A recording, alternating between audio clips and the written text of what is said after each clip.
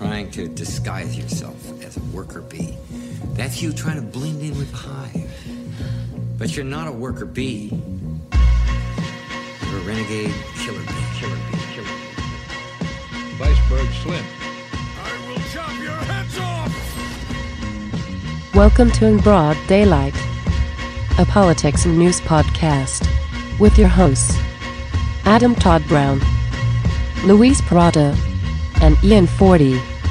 Hey everybody, welcome to In Broad Daylight, a politics and news podcast. I'm Adam Todd Brown. Joining me on the phone, race to say your name first. Louis. Damn it, he wins every time. Every time. I'm on my toes. Ian, man. What's wrong? But now the time is all mine.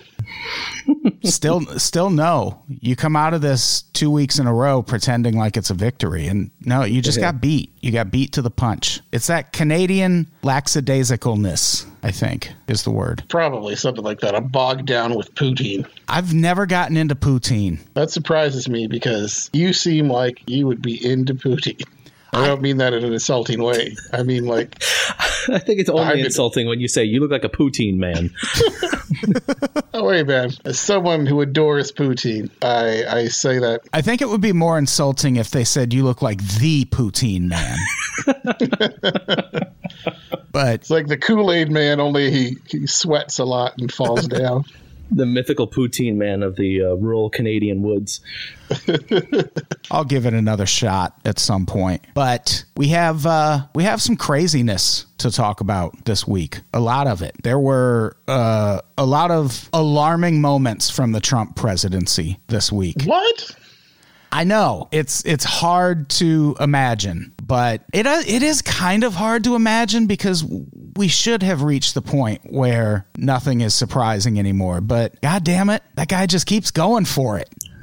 He's got a lot of endurance. I will give him that. Like in the campaign against Hillary, he kept saying that he has more endurance, and I think that was one of the few factual statements he's ever said in his political career, maybe his life, where I think he really does. He could go on just spouting bullshit and inanity for hours on end. It fuels him.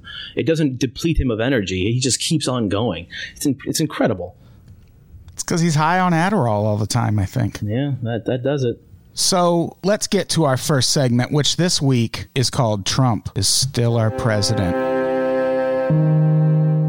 Because even with all the other terrible things happening in the world, namely coronavirus and the potential cancellation of the NBA season, which was shaping up to be a really interesting one.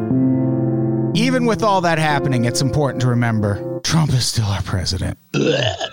And he had a really Trump-esque moment this week in the White House Rose Garden, which he shouldn't even be allowed to use. Like, Trump shouldn't be, I don't know. The Rose Garden feels special. Trump shouldn't be in it. But he was this week doing a coronavirus press briefing, I guess. The first one, I think, since he told the country to inject bleach and UV rays directly into their veins. Which was a smash hit conference. It did go over really well, and it seemed to have some very positive ripple effects in that Trump stopped talking to us for a couple weeks, which that was a positive development.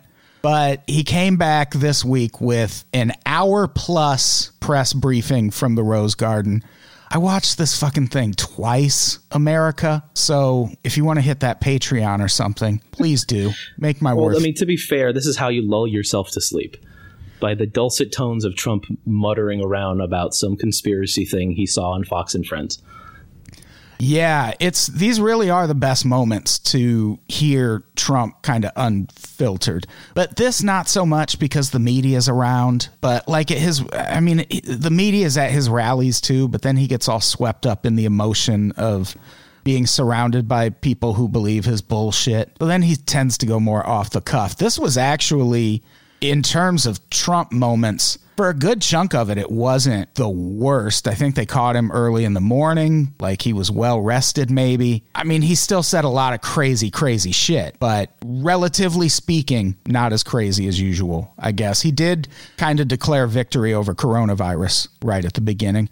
Does that seem true to anyone? Does it feel like we beat it? I just gut instinct, leaning toward no. And it's not just because I'm still terrified of leaving my house and haven't really seen the sun in many, many months. There's a general sense of doom lingering around everywhere that tells me we haven't beaten this thing, guys. You may be onto something there. Yeah, this really is kind of his mission accomplished moment, it feels like. He even had a banner, didn't he? Yeah, he did. It said something about America leading the world in coronavirus testing. Which is like wildly incorrect, too. We're like 30th or something. Yeah, and even if we were, it's because that fuckface let this spin so far out of control before actually doing anything about it. And so we just have a lot of people that need tested when we could have taken a little more decisive action a little earlier to fight this. But here we are, nonetheless. We have beaten corona, at least from a testing standpoint, we have beaten coronavirus, which is ironic because it feels like most of the country still can't get tested for coronavirus. I can't wait till we have our ticker tape parades where we just shred apart all the gloves and masks we've been using all this time and just sprinkle them throughout the city on long main streets. Oh, and then there's another outbreak. From that parade. What are you talking about? We're essentially handing out protective gear. True. Just pick it up. Put it back together yourself, poor people. Yeah. The part where that's a point he keeps hitting on throughout this whole press conference is America is the best at testing for coronavirus. Like, we are so much better than every other country. You don't even fucking know. That's a quote. I wish. And it becomes a really important point at the end of this. But he also, during this press conference, said what I feel like is going to be his fucking de facto campaign slogan, which is transition to greatness, which I thought we were supposed to do when he got elected in 2016. But it seems like he's implying like, hey, the economy is really going to rebound next year under Trump. And it's like, I would hope the economy would rebound under anyone next year. We are at damn near Great Depression levels of unemployment. It can't get worse, even though it can totally get worse. Yeah, transition to greatness is really just such an empty void of words. Like it's 3 words, yet I can't find a single bit of meaning in any of it. I don't know what they're going for. It just feels so lifeless. Transition to greatness. Again, it does imply that he will be replaced with someone better, and he's going to offer a smooth transition from poor to greatness. Right. And I have my doubts that if he's replaced by someone, it's going to be a smooth transition. Yeah. There'll be a lot of kicking and screaming. It is going to be a very chaotic transition. But he did at one point introduce a guy named Admiral Gourier, but because Trump is a mushmouth idiot, I heard Admiral Gore, and I was very excited for a second. That would have been so awesome. Oh, man. If just one of the horsemen. Yeah, anyone from Gore. If anyone from Gore joins the Trump administration, I still wouldn't vote for him because he's a tyrant. But that would be really cool. So then he cuts to questions from the press, and this is where things really take a turn.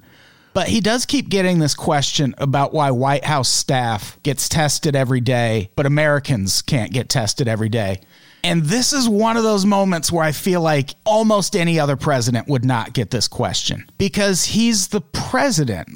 I mean, like it or not, I definitely don't like it. But you would expect that the president, if anyone is going to be able to get tested every day, it would be the president. But because it's Trump and everyone fucking hates him, it feels extra gross in some way. Well, it's also when you create that disparity of, regular people not knowing if they can even be tested, and they likely can't if they went and tried. And then you have it's basically like, the rich are eating well and living fat off the land, and the poor can't do shit. They're starving. They're eating just like a single bean for dinner, like it's a Mickey Mouse cartoon from the 30s or something. When they have the access to it, it all of a sudden seems immediately unfair. Yeah, especially because it's Trump, and also his answer is dumb and super defensive. He basically says, if we weren't getting tested, you'd ask why we aren't being tested every day. And like, maybe, but you're the president. You're not supposed to answer that way. That's dumb, and it makes you look like a child. Like, the real answer is, when are Americans going to get access to the same stuff the president's cabinet has? Fucking never.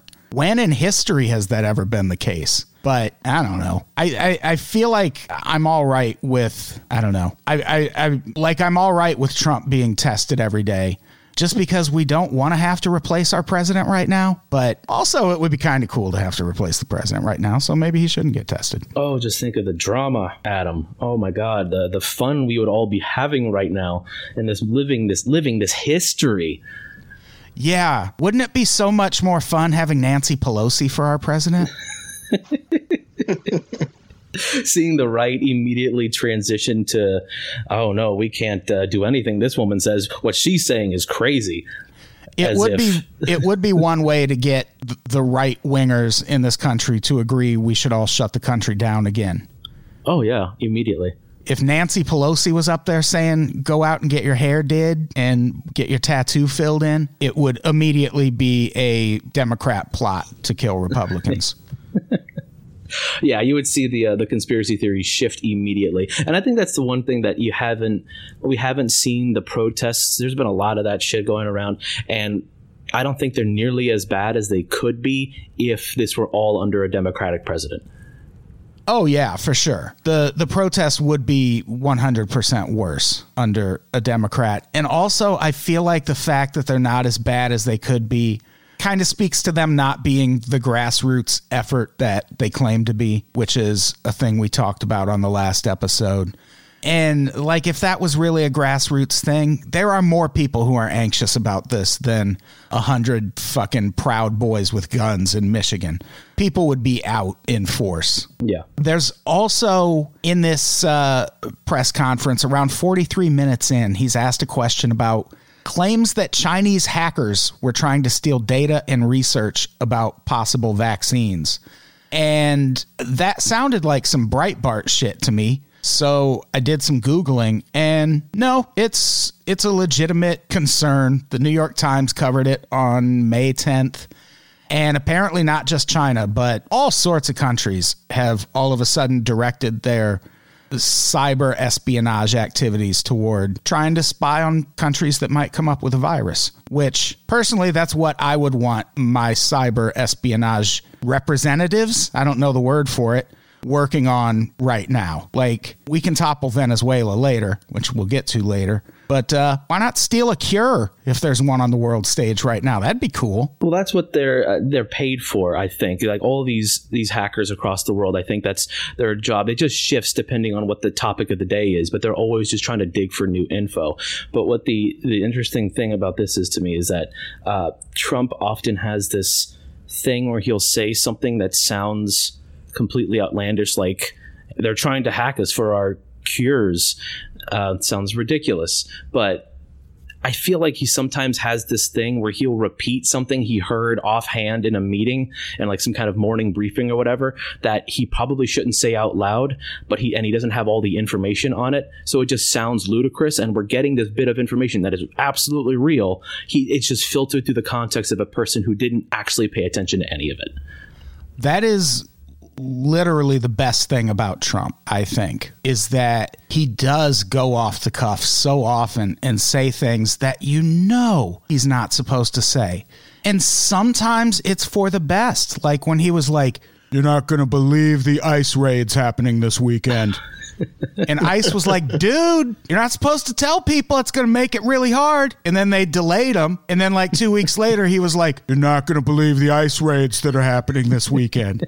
And the same fucking thing happened. And it's like, thank you. Thank you. He's probably so proud of the fact that the Chinese are trying to steal our precious vaccines from our computers. Oh, he's so proud of it. Yeah, we have the best vaccines. Of course they would try to steal it from us. Yeah. And he'll probably like tweet the fucking formula to that vaccine at some point next week. But so like really for like a solid 50 minutes, he mostly holds it together. Even the China question, he gave a decent answer, which was what else is new, which, yeah, that's kind of a good response when people ask about claims that China is trying to steal intellectual property. We know China does that. So fine. I would take that short, succinct answer over Trump going on a 5-minute tangent about it and revealing all of our national security secrets in the Rose Garden any fucking day. But the way this interview or this press conference ends is what really made a lot of headlines. There's another moment that we'll talk about next that I think is even crazier. But let's listen to how this press conference ended. Yeah, go ahead, please. Said many times that the U.S. is doing far better than any other country when it comes to testing. Yes. Why does that matter? Why is this a global competition to you if every day Americans are still losing their lives and we're still seeing more cases every day? Well, they're losing their lives everywhere in the world, and maybe that's a question you should ask China.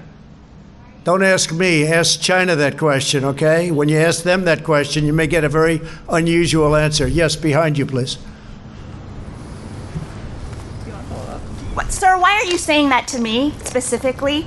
I'm telling you. I'm not saying it specifically to anybody. I'm saying it to anybody that would ask a nasty question like that. That's not a nasty question. Please go ahead. Why does it matter? Okay, anybody else? Why was he asking her that question? I wonder. It seems like he asked her that because she was Asian. And here's the thing. She is Chinese American. But that's like, he would have said that if she was Korean, Japanese, fucking Mexican probably. Like, it was just a good racist guess on his part more than anything. I guess we're lucky that he didn't try to make any super racist, like, Chinese voice sounds. I am shocked. Yeah. I feel like he does it behind the scenes probably often whenever China comes up, and everybody laughs except for the serious people in the room who probably facepalm very hard, that, you know, so hard that it comes out the back of their heads. And I just don't know how he doesn't stop himself from being even more overtly racist in front of crowds, because I know he does it in private. I know he does. And it's not even a good answer. Like, she's asking, why does it matter if we're winning when it comes to testing for coronavirus? And he says, ask China that question? Why? I mean, I guess now I kind of want to hear their take on it, but just fucking give a good answer. I would argue an even weirder moment that happened a little bit before that, but it was also right around the 50-minute mark when things started spinning out of control, and it takes us to our next segment, which is called Fashion, because it's about fascism. Like, it's like fashion, but I spell it Fascin. And no one sees that. Like, you can't see it, but you know I did it, and it's really fucking clever, right? We feel it. We can't see it, but we feel it. Thank you. Right, the cockles. I love that cockles are a real thing. It sounds like they should be fake, but we have cockles. It's great. Yeah, it's like a flange, like a flangey. Just like a made-up part. I feel like, or maybe flanges are real. It might fall into the same category as cockles. This is another moment that came up during this Rose Garden press conference, which basically Trump over the weekend said that Obama had committed the biggest crime in American political history, which is a shocking claim, like such a huge claim. And especially coming from the current president of the United States, talking about the former president of the United States, because I looked it up, and as it turns out, when you commit crimes, you sometimes go to jail for those crimes. Could you explain that? I didn't dig deep enough into how all that works. I just saw that suggested somewhere. It was interesting. But I mean, that kind of implies that Trump would be thinking about arresting Obama. And that sounds so crazy and like just such an out of left field thing that would never happen. But Republicans in general have been talking about this for almost immediately since the Mueller investigation ended, and actually before it ended. There have been Republicans pushing the idea that the people involved in investigating Trump's ties to the Russia campaign are the actual criminals, and that they should be the ones to go to prison. And like, they talked about it for a bunch of months, And then in October of last year, William Barr actually launched a criminal investigation into the Russia investigation. And nobody gave a shit because it's Trump, and we don't take Trump seriously until it's far too late. And I feel like we're hitting far too late territory when it comes to all that lock her up shit. Like, those chants aren't for nothing. Yeah, and they still doing it, like, and the lock her up chant just morphs into whoever the villain of the day is. So when there were like protests in Michigan, the lock her up chant was in reference to Michigan's governor, who's, you know, obviously a fascist Nazi sympathizer for suggesting that people not give each other a disease. And by just staying indoors. Yeah. And it, like, a responsible president would discourage his supporters from behaving that way. And Trump not only encourages it, but he suggests all the time that this is something that will actually happen. And now he's on Twitter saying Obama committed the biggest crime in American political history. We have had not a lot, but a few presidents assassinated. That seems like a pretty big political crime. But what he's suggesting Obama did was treason, and you get fucking executed for treason. I like how he brands everything. Obviously, it's pretty much one of the few things he knows how to do really well. And he branded it Obamagate, which is a little, honestly, a little derivative. It really is. Yeah, it's just come on. You just can't take gate and put it at the end of something and whatever. I'll give him that. But he talks about it, whether it's in the interviews or whatever, or on Twitter, in a way that makes it feel like the way I feel when I see a tweet that's escaped a subcultural bubble and it's made its way in front of me and I have no idea what these people are talking about. Like, he talks about it, this grand drama of Obamagate. It's the biggest crime ever. And I had to look up what he was talking about because I didn't know what it was in reference to. And it's because in the Trump conspiracy world, this is an ongoing narrative that has leaked out to me. It's like catching wind of like a rivalry between two YouTubers I've never heard of. Like, I don't give a shit about either of you, yet this is dominating everything, the entire conversation in this tiny little pocket of the universe.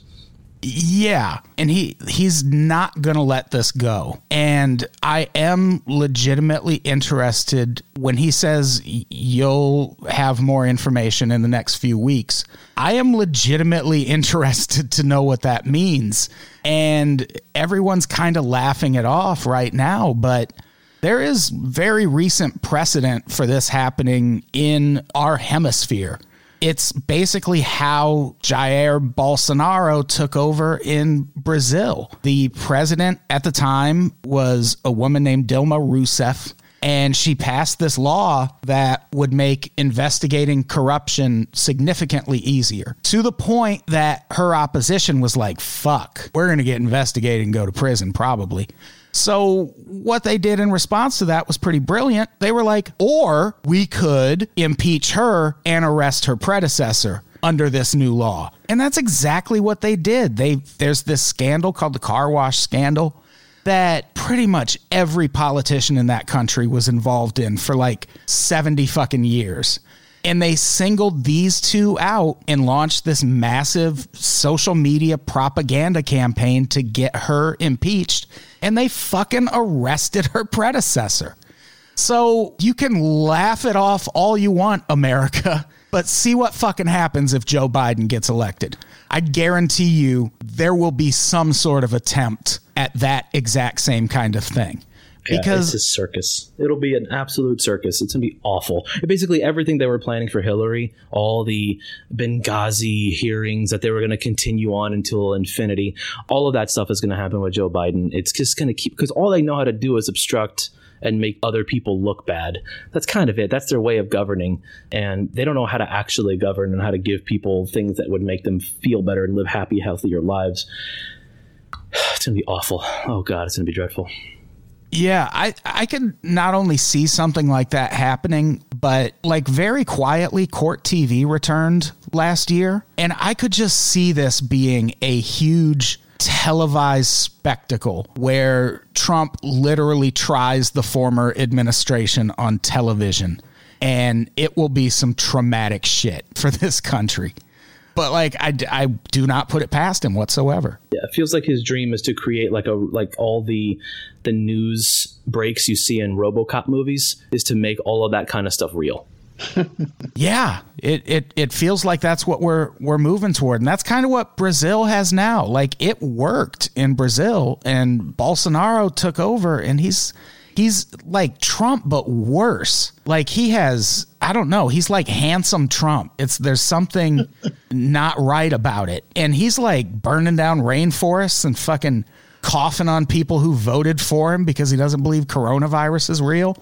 And Brazil fucking loves it. It's nuts. So like they're an ally of ours. It happened there. It could probably happen here. The only thing that makes me feel good about it, that makes me think that we're not going to get that far to Brazil's case, is that I read an article today at Politico that Republicans were asked about his comments yesterday and all the whole Obamagate thing. And for now, at least for this one political article, they were all trying to distance themselves as far away from it as possible.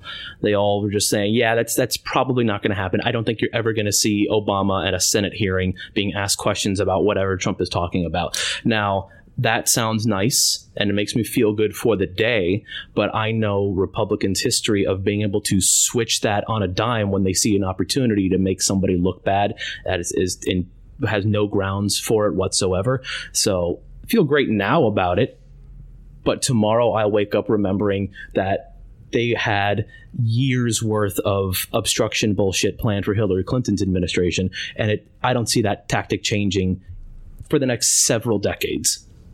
Yeah, the only thing that doesn't make me feel, I saw that article also, the only thing that doesn't make me feel great about it is there's still that thing where Trump sometimes says stuff too early. And that could just be them playing coy a little bit and being like, yeah, well, I don't know anything about it. And then next thing you know, Obama's in Guantanamo Bay and Lindsey Graham's like, we did it. I guess we'll see. There is, if people listening to this are interested in more details about that Brazil story, there's a really great documentary called The Edge of Democracy. And it's hopefully still streaming on Netflix. But if not, it's the internet. You'll fucking find it. Get off my back. But it's really good. And it lays out in great detail how everything that happened in Brazil came about. Some of that stuff has already happened here. We haven't had the arrests, but we have had the insinuation that the opposition should be arrested. And that's a big insinuation coming from the United States president, I'd say. Anyway, let's get to our next segment that we call Sacrifice to the Elites of the Week. Ian, talk about this fantastic offer from Frontier Airlines that I plan to fully embrace after this is all over. Heck yeah. Frontier Airlines is your, discount airline of choice in America these days? Yeah, if you want to get from South Dakota to Los Angeles on a dime, specifically on one Tuesday morning a month, Frontier Airlines is the choice for you. Exactly.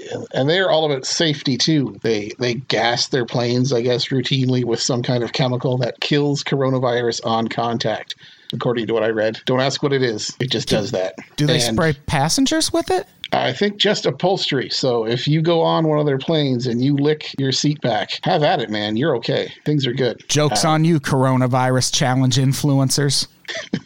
Oh, those guys are losers. Anyway, I guess you got to wear a mask to get on one of their planes. And starting June 1st, they're going to take your temperature. I hesitate to guess how they take your temperature, but they're going to do it to make sure that you don't have a fever. If you've got like 101 degree fever or something, they'll make you wait 10 minutes to see if maybe you were just working out. Just excited to board that Frontier Airlines flight.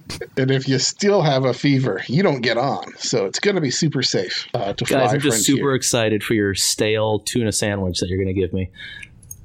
See, the big deal, though, is that according to them, to ensure passenger safety, you could buy an empty seat for $39, so you didn't have to sit next to anyone. And that is both a great deal and a horrible thing to do at the same time. It really is, because under any other circumstances, I'd be like, fuck yes, I'm never flying on any airline except Frontier. But during a pandemic, it's like we're supposed to be keeping a safe distance, and you want to charge people for that privilege. seems questionable. I feel especially bad in this case for the middle seat guy, because he's like a punishment now, whoever that person is. If you didn't pay for the spare seat, then someone's going to sit there, and that's what you get for being a cheap bastard. That guy who's next to you now may be riddled with disease. Yeah, it really, like, this is one of those things that it's, again, we talk about this, I think, on every episode, but it's one of those things where the headline sounds kind of funny, but it really just typifies how destructive the divide between people who have money and people who don't have money really is.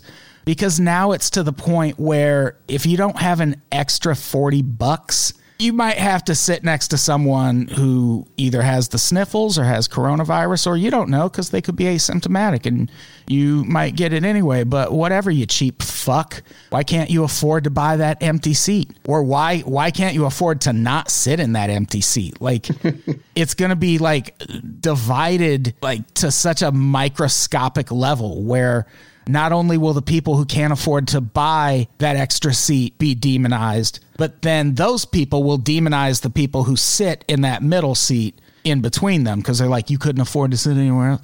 It's a fucking nightmare.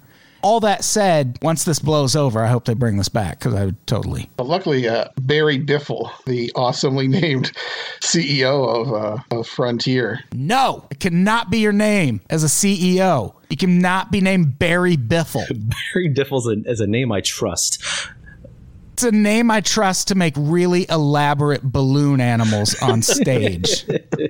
Not to be the CEO of an airline. We didn't do this to profit off of suffering. We were absolutely 100% going to do this before the virus hit, just to give you more space because we care. That was his fallback on this one, and it didn't work, and they've since scrapped the idea because no one bought that line of horseshit. Yeah, that's the thing. Even if it was your plan, you got to put it on hold during coronavirus, maybe forever. But if they had just launched it a little bit sooner, oh, what a different world we'd be living in, where you can just buy space on an airplane. I mean, you can do that anyway, but right now it is prohibitively expensive in most cases. Unless you fly Spirit Airlines, $35, upgrade to that big front seat, paradise. Can't recommend it enough. I mean, not right now, I wouldn't do it, but in the future, when flying is suggested again. Also, who the fuck's flying right now? I don't know. I just wonder what business you're conducting elsewhere. Like, are you going on a family trip because everything's closed? Are you doing like actual like business work or something? Because I don't know. You're supposed to be home. They should be accommodating you. I don't know what you're supposed to be doing. It just doesn't make any sense. I look at the pictures of people crammed into planes, all wearing their face masks, and I just see a bunch of question marks as to people's motivations.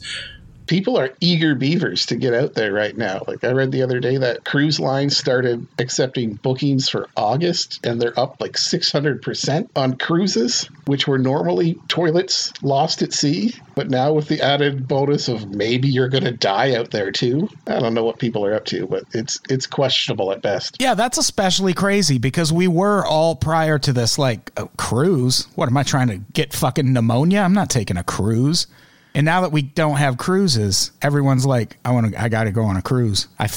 Me and the family finally have to take that cruise. To the best of my knowledge, there are still cruise ships out at sea right now with poor sons of bitches who've been stranded since like the ass end of 2019. There are people actually here in Miami still in cruise ships along the coast near the dock that they can't actually go anywhere or do anything because they still have a lot of sick people on them. So there's in some parts of the city, like along Miami Beach, you can actually see off in the horizon a series of cruise ships just kind of sitting there, not going anywhere, not doing anything. But there's a lot of misery going on in them. How every single one of those hasn't turned into the Lord of the Flies, I do not know. Well, what have either of you seen the HBO series Avenue 5? Some of it. I haven't watched it all yet. I fucking love it. And that reminds me of Avenue 5 because that's kind of the premise of that. People are on a space tour and then find out it might be like 6 months before they get to go home.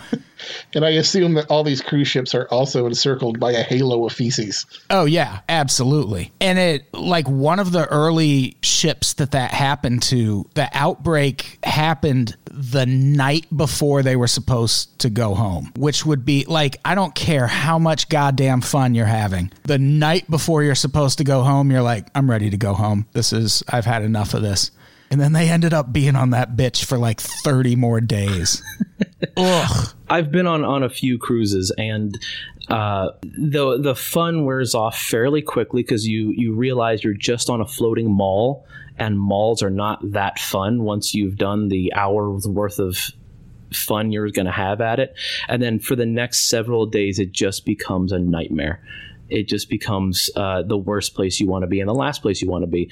If on the day I was supposed to get off, I was told, no, you need to stay on another month. Oh my God, I would lose my mind. I feel so bad for these people. Yeah, it seems like cruise ships answer the question, what would happen if the Mall of America was surrounded by sharks? And it's like, that significantly lessens the experience for me if I can't just walk across the street to the safety of a TGI Fridays. I was watching the local news here in LA, not to brag, and they were interviewing these two like indie musicians, and they were talking about how they're not able to make money right now because they make the significant portion of their income comes from touring. And they were like, our agent did suggest that we could maybe do a gig on a cruise ship. It's like, fire your agent. What agent is suggesting you want to die for $600? Playing to an audience of people on ventilators. Yeah. Maybe they could just get coronavirus, hashtag herd immunity, and then go play the hospital ship. The hospital circuit. There will be that someday. If bars don't open in LA soon enough for open mics to come back, open mic comedians will descend on hospitals. Yeah, I say fuck it. Just bring them out into the public. Just street corner open mics. Literally anybody can show up. Whoever wants to pass by and grab the mic. Disinfected. Bring your own, please. We will not supply any at all. Oh, but Zoom comedy shows are so fun. This is what we wanted. This is where comedy thrives. Yeah, I guess I still, like, my final thoughts on this is it is something heinous that in a pre-coronavirus world I would have happily paid for. I would buy a subscription to Frontier Airlines if this was a thing that was offered pre-coronavirus. Like, it's still one, especially now, it's still one of my goals in life to feel like I at least have enough money to where I can comfortably have 2 AMC A-list subscriptions, maybe even 3. So I just always have empty seats by me at the theater. I will fight over those empty seats. I will bring extra coats and put them in those empty seats and pretend people are coming or that they're just in the bathroom. Maybe they died. I don't know. Quit asking me questions. You need to bring the dummies that people use to get through HOV lanes. I get them IDs and everything. They're like, sir, you could just like pretend the other 2 didn't show up, right? Oh, yeah. Cool. Let's get to the next segment. Here we go. Where in the world is Joe Biden? Where is Joe? Do you think even he knows? Yeah. Nice. Oh, yeah. You can't tell, and eventually when I get my webcam that I've been waiting for so long, I dance to all of the songs. So I will provide you with visual entertainment eventually, but for now, you're just gonna have to imagine myself sensually rubbing myself against the microphone. I'm muted, of course. Well, yeah, for sanitary reasons, if nothing else. We're living in a coronavirus time. Anyway, let's play that segment. This week, Joe Biden came to terms with reality. To appeal to millennials and Gen Z voters who are about as enthusiastic over Joe as they are the prospect of getting a surprise, fully clothed massage from Joe, our man Biden made a tough admission. He called himself a transition candidate and went as far as to promise young people that he would adopt some of the more popular policies of progressive candidates like Bernie Sanders and Elizabeth Warren, seemingly understanding that the era of the moderate Democrat may end with his nomination or presidency. It's odd and a little unsettling to see a politician admit that their time is probably up. And it's fitting that this acknowledgement that the past must die for the future to live happened during virtual fundraisers that were enormous clusterfucks of glitches and awkwardness that really highlighted the fact that he and his campaign reek of old out-of-touch white dude. Even more on display than his promise that real change was coming right around the corner just after him, so just hold on for 4 to 8 years, was his campaign's apparent lack of an IT department or an online outreach strategy, or even someone who knows how to turn the router on and off again when the internet bugs out. Biden's online campaign strategy can be perfectly surmised by the first paragraph of a New York Times op-ed titled "How Joe Biden Can Defeat Donald Trump from His Basement." It was written by a woman named Liz Smith. She's advised the campaigns of Barack Obama, Pete Buttigieg, and Andrew Cuomo, and she used to fuck Eliot Spitzer. If after all that you couldn't guess that she's about as establishment as a Democrat can get, then you would have absolutely guessed it after hearing what she wrote. If Joe Biden plays his cards right, the death of the traditional presidential campaign will turn out to be a blessing in disguise. The 77-year-old Mr. Biden, whom the president derisively calls Sleepy Joe, can become the hottest bad boy and disruptor in the media game. Oh, fuck yeah, Liz. Put that shit in my veins, Liz. Joe Biden as the bad boy media disruptor? Good God, that mental image makes me hard. Give that old man a backwards hat and a backwards chair to sit on, and then stand back and stare in awe as his fingers blur over a keyboard as he writes killer code that forever disrupts the landscape of the political campaign space. Watch out, world. Joe Biden knows how to computer, assuming someone shows him how to turn it on first. All jokes aside, if you want to know how Joe's digital strategy is actually going, let me read you the first 2 sentences of a Washington Post article from May 7th titled "Biden Virtual Tampa Rally Runs into Glitches, Awkwardness, and Blank Screens." It reads, "They introduce me?" a blurry Joe Biden asked 5 seconds after he appeared on screen. "Am I on?" he added as he walked toward the camera on choppy video and removed his aviator glasses. No one, not in 1 million years, will convince me that that sentence is not the result of someone feeding the fictionalized cool old man version of Joe we all contributed to creating circa 2010 to an AI. For a little comparison, do you want to know what Trump's digital strategy is? It's legitimately fucking brilliant is what it is. It's an app that applies the addictive predatory powers of smartphone gamification to political donations. Here's the Washington Post's Dave Weigel writing about the differences between Trump's political gambling app and whatever the hell Joe Biden is up to. He writes, "The gamified Trump app has made some Democrats nervous, not least because Biden hasn't tried to compete with it. Everything that came from the Trump campaign had a act fast, as seen on TV feeling. Nothing from the Biden campaign did. Biden's campaign texted me a poll. Are you planning to vote for Joe Biden in the general election in your state? And a longer, quote, strategy survey asking if I wanted to volunteer and what issues I cared about. We are absolutely going to hear stories about how all the old people in nursing homes Trump couldn't kill with COVID-19 blew their life savings on donating to his shitty app because it kept telling them that they were losers for not giving him as much as that bitch Esther down the hall did. There is an insane effort inspired by multi-level marketing campaigns to pry money from under the beds of poor Appalachian meth barons and infuse it into the Trump campaign while Joe Biden is touring the country on the back of a train asking people to put $1 in a top hat. With all of these technological disadvantages, and with Biden's sexual assault accuser Tara Reade ramping up her calls for Joe to drop out of the race, it makes sense that Joe is severely lagging in the polls. This is horribly depressing to admit, but he's trailing Donald Trump by several points across all battleground states and in nearly every conceivable demographic. No, I'm just fucking with you. No one gives a shit about any of that. The guy is ahead in every poll in every battleground state. If he ends up winning the presidency from his basement, we're all going to have a real conversation as we reckon with the decades we've all spent referring to people living in their basements as pathetic losers. So, Joe, can you just do us all a favor and just lose handily, lose decisively, and maybe we won't have to admit that Liz Smith was right. Where in the world is motherfucking Joe Biden?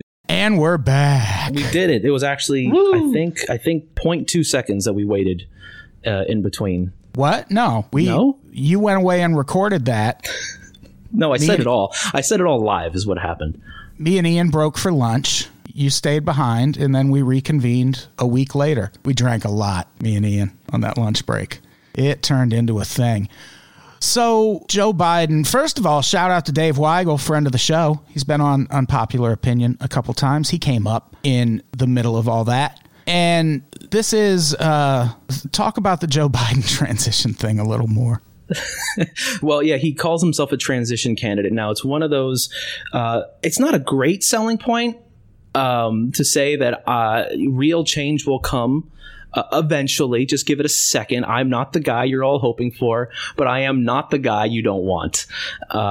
It's not the greatest selling point, but he's doing it, I guess, in a way that I could see the logic to it. It's just kind of lame. But he wants to appeal to the younger millennials and Gen Zs out there who are not, according to what I've seen, like NBC News recently did like a poll of the youth. And they found that they don't hate Joe Biden. They're just not particularly enthusiastic. And it's not even like they won't necessarily vote for him. They just don't see him as the kind of person that embodies what they want. So he wants their vote. He's trying to appeal to them desperately. So he's just saying, I'm not going to be the person you want, but the next person will be. So just hold tight for a little bit. It's so pathetic. And the way he wants to do it is by essentially promising the youth of America that he will adopt some maybe sort of policies of the more progressive candidates out there, in the hope of luring them in and promising that, in exchange for a vote for him. And, I feel bad for him because like you got to stoop to that level when he doesn't want to necessarily be that kind of person. He doesn't want to be the FDR type sweeping change person, even though there was a New York Magazine article that was specifically about how Joe Biden wants to be an FDR type of president. I don't know if he has that in him. And I feel like he's probably, whenever he has to say that kind of stuff, he probably cringes a little bit. And then when the mic is off, says, I don't believe any of that shit. I don't want to do that shit. Oh, yeah. Yeah, he definitely, I don't believe him when he says he wants to do anything progressive. Joe Biden seems like as much of a law and order guy as anyone to me. And I have to give credit where Russian espionage credit is due. But RT.com, I think, had the best headline about Joe Biden's transition comment, which was, that's the spirit. Biden says he's just a transition candidate to put the Mayor Petes of the world into office. And that really does summarize everything that's so sad about this, because it's not him saying, yeah, man, elect me and in 4 years, AOC will be president. One, I feel like that was a decent Joe Biden that I just threw together on the fly. You kind of nailed it, yeah. But also, he's not saying that. He's saying Mayor Pete, which is like, cool. So young Joe Biden then? Yeah, exactly. Like, that's all that guy is. Like, that guy is the establishment. That guy is the fucking CIA. I'm supposed to find that progressive? They maybe killed Kennedy. I mean, I don't think they did. But maybe people still have enough questions about it. Like, I'm not looking forward to Mayor Pete. Yeah, he does feel like one of those people that is inevitable. Like, he has an air of inevitability behind him he is very much a Thanos type figure, like passed through the sieve of like the Mad Magazine character logo. Like, he kind of has a dopey goofiness to him, but what he represents does feel like something everybody's going to latch onto in like 4 to 8 years as like, yes, this is what I've always wanted. And no, he just feels like establishment Democrat, like 2.0. This is the next evolution in the same shit you've seen before. Yeah, he kind of represents the same thing Hillary Clinton did, in that just being who he is, were he to be elected president, it would be a progressive step in the right direction. In Hillary Clinton's case, obviously, it would be, had we elected a serial murderer, it would be the first one we ever, just joking, America. If we had elected a woman, it would be our first woman president, and that would have been a step in the right direction per se, but it would also have been just us electing another establishment Democrat. And Pete Buttigieg is the same thing. It would be a step in the right direction if America elected their first gay president. But if it's Pete Buttigieg, that's kind of where the progress ends. It's like superficial progress. Yeah, it's for every one bit of legitimate progress you'd get out of him, you'd get like 20 just same old bullshit things that are the kinds of things we're all fucking tired of. And he doesn't instill hope. And the fact that Biden sees him as the future of the party rather than the AOCs, or obviously Bernie Sanders is not necessarily the future of the party, but what he represents, I think, is, especially when you look at the ways that millennials and Gen Z Zoomers, the way they are polling and the things that they want, all this shit all the things that we are now calling socialists because Bernie Sanders and AOC are attached to him, that's going to be the norm for the left when they get a little bit older and start to kind of seizing a little bit more of the power structures involved in all of this. Yeah, for sure. And like Pete Buttigieg seems like a candidate who, like, electing him would feel really progressive until like 2 weeks into his presidency when he gets in front of America and is like, I'm a gay man, so I use the men's bathroom. And it's like, oh, fuck, here we go. No, I know where this is going. God damn it, Mayor Pete. As a gay man, I believe factories should dump all the mercury they want into our local water supplies. Exactly. Because I'm a gay man. Yeah, it would turn into kind of a nightmare. But he'll probably still be president someday. Oh, yeah, anyway. I have almost no doubt in my mind. But if there's one thing I really want to focus in on my little write-up recording thing that I did there, it's Liz Smith, who is someone that I did not know existed just a few days ago. But I've found out that she has been involved in a lot of Democratic politics for the past several years. She is a wonderful fountain of the most cringy bullshit ideas for Democrats to become popular and be cool with the kids. And I wanted to include it in this recording thingy that I did. I didn't have enough time to fit it in, but yesterday the news broke that she was just spitballing ideas during an interview that she believes Joe Biden should appear in Fortnite as an enormous hologram. As for people who might be listening to this at some point in the distant future, very recently Travis Scott gave actually what's kind of a very good performance in Fortnite, the video game. If you may not know, it may be passe by the time you're listening to this, but he gave an actual really good performance in the video game Fortnite. And her brilliant idea was, why not Joe Biden in the Grand Canyon, like a giant hologram Joe Biden? Sure, Liz. Sure. What's the ETA on a video of him trying to floss? Like, that's the dance, I mean, not his teeth. I assume those just go in a bucket of solution every night when he goes to bed. But it's like the Democratic Party, I think the freshest ideas they have are all somewhat in the same field of like Pokemon Go to the polls. Like, that's where all of the best ideas are, in that field of trying to appeal to people who play video games while never actually knowing what video games are and only hearing about them from the news. Oh, I read a USA Today article about a Fortnite thing.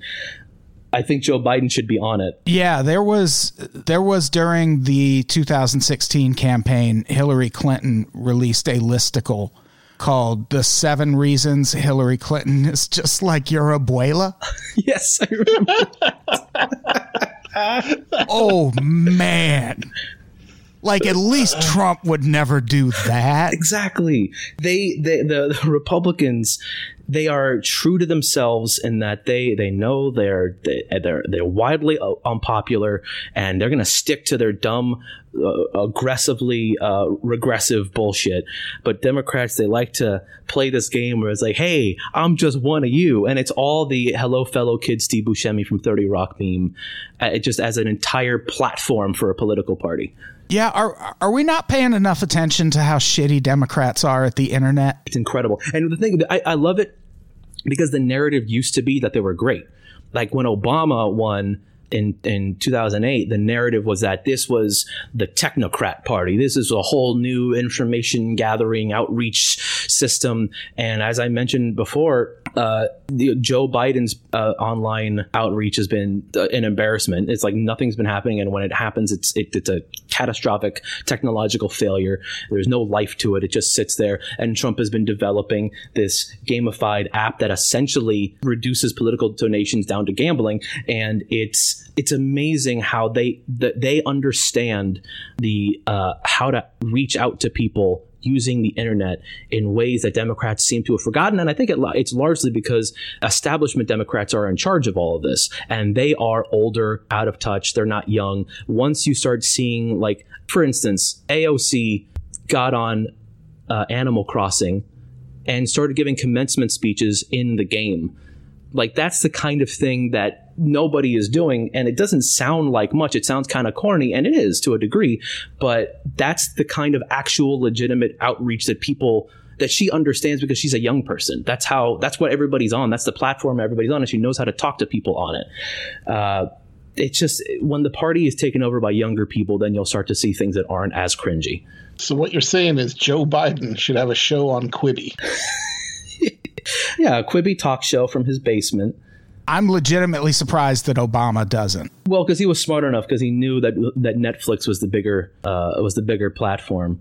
But a Quibi show, why not? Although I would like to see him on like YouTube as a YouTuber, just playing games, man, just live streaming.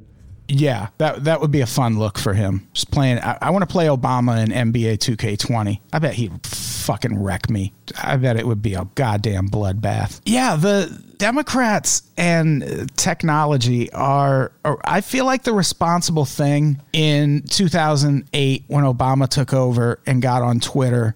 The responsible thing for people on the left to have done at that point would be like, hey, how about you don't? How about we don't set a precedent where our president of the United States is on a fun time app for tweeting jokes? Like, how about we keep it a little more official right now?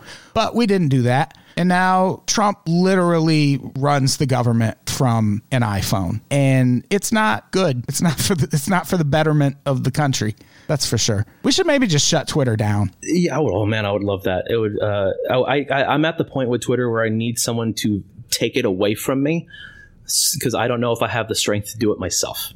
Yeah, same a little bit. I'll get there, though. I got rid of Facebook. I mean, I still have it. I should just delete the page. I don't know why I don't, but I never post there. But yeah, the DNC also had that big fiasco with the Iowa caucus where they tried to use this app to run it, and it crashed.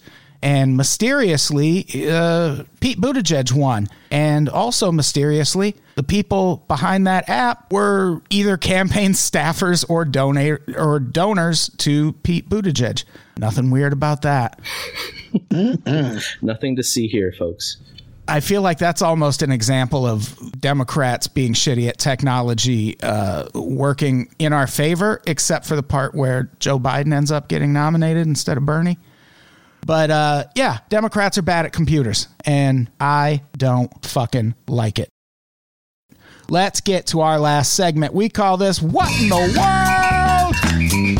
This is where we talk about international news and politics. I don't know why I turned that up. I meant to turn it down, because this is a very, very loud example of our intro music. At least for me. I hope my co-hosts are suffering equally. How fucking long is this? Maybe I should just stop it. There we go. There you go. That was good. It was good for me anyway.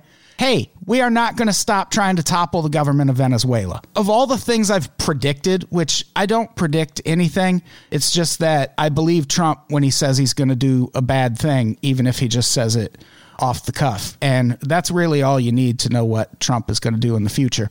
But Venezuela is different. I mean, not really, but back in 2016, I read an article where at the very end, there was just this throwaway line where it said Trump is worried about the human rights crisis in Venezuela. And I was like, nah, Trump is never worried about human rights anywhere. What the fuck is going on? And so I looked into it, and as it turns out, we've been kind of waging economic warfare on Venezuela since the early 2000s, because they had the audacity to elect a socialist president who fed poor people at the expense of U.S. corporate interests. And we've carried that campaign on through every presidency since George Bush.